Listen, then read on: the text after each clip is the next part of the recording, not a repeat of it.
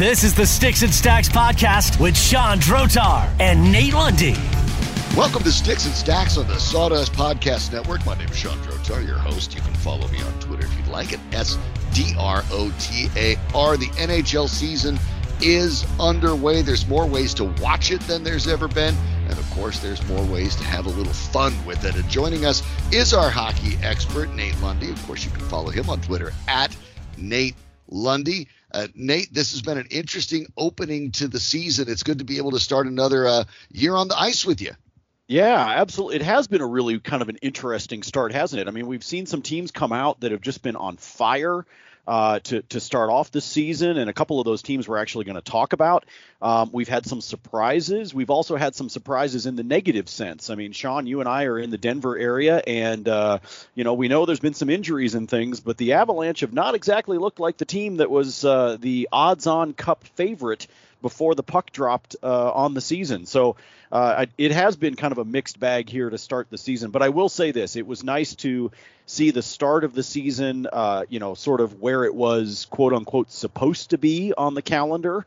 After obviously a really crazy 18 months in the world of sports, knowing that we're going to play a full 82 game schedule, getting back to more of the usual scheduling. So not, playing 10 games against the same team, but actually getting some inner conference games, East and West. So all of it, as crazy as it has been to the start of the season, it has been somewhat comforting, I guess, with the fact that we're seeing a little bit more of the normalcy just in terms of the scheduling and these teams playing each other. Yeah, it has been interesting in that regard because some of these teams, of course, a lot of the teams, they haven't played each other in essentially 2 seasons. So that makes it really, really intriguing. And it makes it a little more interesting to try to handicap some of these games. That's why we're jumping in here, maybe about a dozen games into the season so you get an idea. But you're right. Otherwise, you hop in. You wouldn't have thought the Colorado Avalanche at this point, the odds-on favorite to win the Cup, the defending President's Trophy winners, you probably thought they'd have more points than the Seattle Kraken at this stage, but here we are. Well, yeah, exactly. But you know what's fun, Sean? I mean, I know some people have talked about this before, and this is a little bit of a broken record. But I give the NHL credit for how they added the expansion teams, how they added Vegas and how they added Seattle. I think the idea that you get to draft, a player from each team, I think it allows Seattle to come in and be competitive right away. I think it actually says more about the Avs than it says about the Kraken. But, I think the start of the season for Seattle, I feel bad for them that they had to play 5 games on the road before they were able to finally play a home game there in the Pacific Northwest. But, it's been exciting to see that team join the NHL. And Sean, several months ago, I was actually in Seattle just for a weekend, just a getaway with my wife. And man, that logo, those sweaters, bumper stickers, you name it, are all over that city. They are so excited to have professional hockey. Well, and with good reason. Obviously, it is a blast, and I think the people in Seattle know that. And I thought those first 5 games on the road, heck, that was just building enthusiasm. Well, yeah, exactly. We will get to the Kraken in just a little bit, but let's go ahead and take a look at some of tonight's game. There's a full slate tonight. Let's try to do it in the order in which they will drop the puck. So the Kings at 6-5-1, a team off to a pretty good start, goes all the way to Montreal, a Stanley Cup finalist, off to an atrocious start, 3-10. What do you see happening in this one? Well, and in this game, from a betting standpoint, we're going to focus on the total on this one, Sean, which is set at 5.5 goals. As those of you that bet on hockey consistently, you know that the number usually is between 5.5 and 6, occasionally 6.5. But that 5.5 number, very, very popular. And I'm going to take the over in this one. That's my pick. You look at the fact that the Canadiens, as you said, started off absolutely horribly. Cole Caulfield, who I thought had and I think still has a really good opportunity to be the Calder Memorial Trophy winner at the end of the season.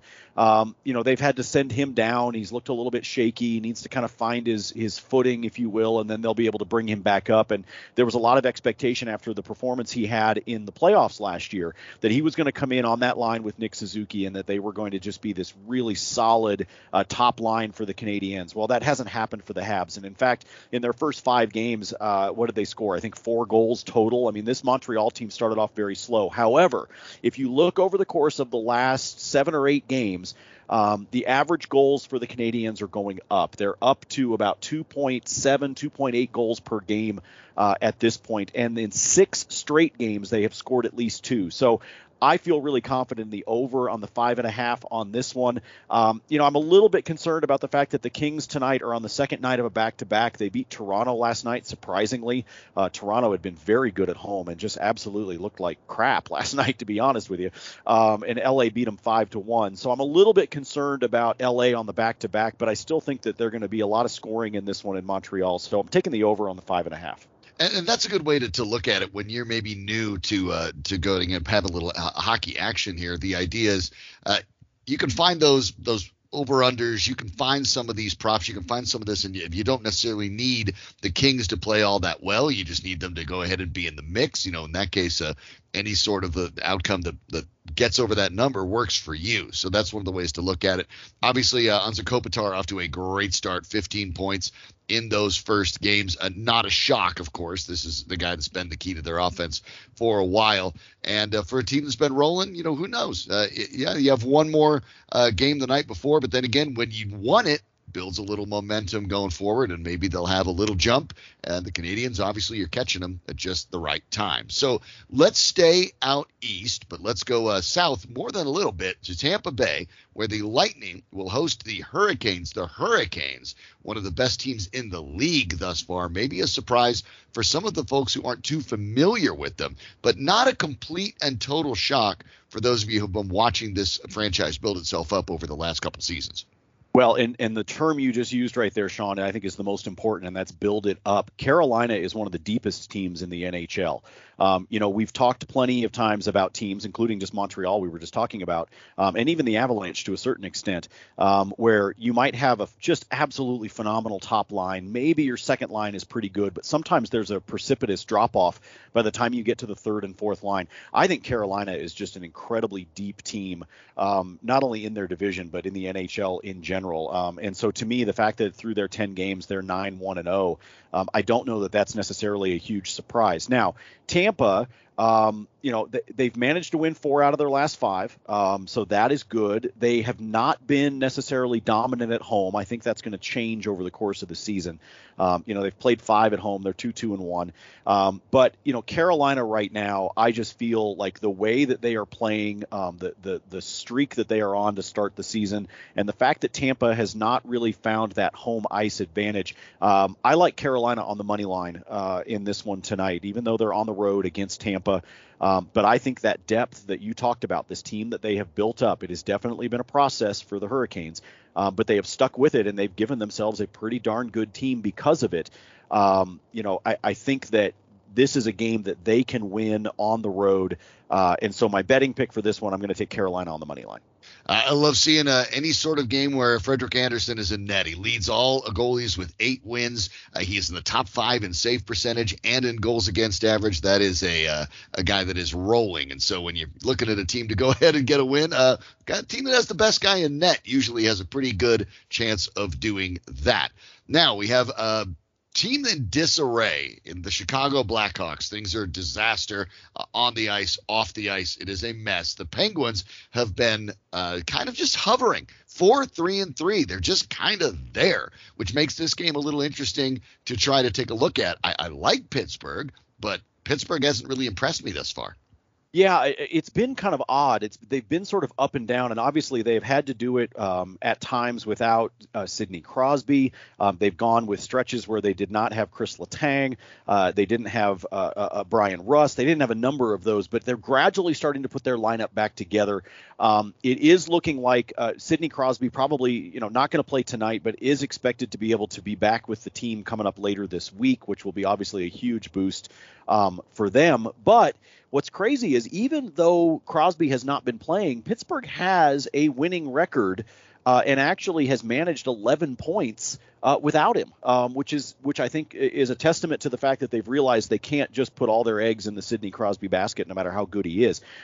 These two teams have played before already this season. Pittsburgh beat them and beat them rather soundly 5-2. And I think that, I think Pittsburgh is going to be able to continue to deal with, the injuries that they've had. And as you said, take advantage of a Chicago team that has been in disarray, has had a lot of distractions both on the ice and off. Right now, their record, I think, is either second or third worst in the entire NHL. They're just off to an absolutely terrible start. And so, again, this is one where, frequently I like to give some credit to teams for home ice, but I just think there's too much going on with the Blackhawks right now, so I'll take Pittsburgh on the money line. This would be the one where I'm not going to go crazy on it. I'm not going to, put the mortgage on it, but I sort of like throwing a dart on Chicago here because they are at home. Their backs are against the wall. Sometimes teams perform well. Plus, they still have Marc-Andre Fleury. Marc-Andre Fleury is 1-7 with a goals against of 4.1. We all know he's a lot better than that. And I will figure that eventually he's due for a bounce back. Maybe, just maybe, it's tonight. I'm not going crazy on it, but, you gotta call a shot. I'll call that one. The Blues take on the Winnipeg Jets. The Blues, of course, one of the better teams in the league. Really deep, really physical, play a really good game. Winnipeg, no slouches either. These are two of the more interesting clubs in that Western Conference. Tonight in Winnipeg, Jets slightly favored, but not by much. Yeah, exactly. And this is another one, Sean, going back to actually kind of the point that you made when we started everything off talking about the Kings and the Habs game a moment ago. Same idea here, that the Blues are very good. 7-2-1 on the season. They're sitting in second place in the Central. They're right behind the Minnesota Wild. They only trail them by a point. And, Winnipeg is right behind them. So you've got this just kind of bunch of the top three teams there in the Central Division of the Western Conference. And so this is one that I think I could see the game going either way. And so because of that, from a betting standpoint, I'm turning my attention away from who I think is going to win, and I'm looking at the scoring and I'm looking at the total. And I'm going to take the over in this one because you're talking about a St. Louis team that right now is averaging 3.7 goals a game. Winnipeg is at 3.3 per game. So again, if I play the averages, we're looking at a game that I think is likely to hit that 6-goal mark. It might even be something that takes us into overtime. Wouldn't be surprised at all if we get overtime in this game and they're tied 3-3, let's say, and we wind up with a final at 4-3, and we've obviously already hit our over. So this is one that I'm going to step back from who I think is going to win it because I think this is a great matchup. I'm really looking forward to this game tonight. But I'm going to focus more on the goal scoring. And this is one that I think both of these teams are going to try to pepper each other's netminder with shots in the hopes of either sneaking one past or getting a solid rebound.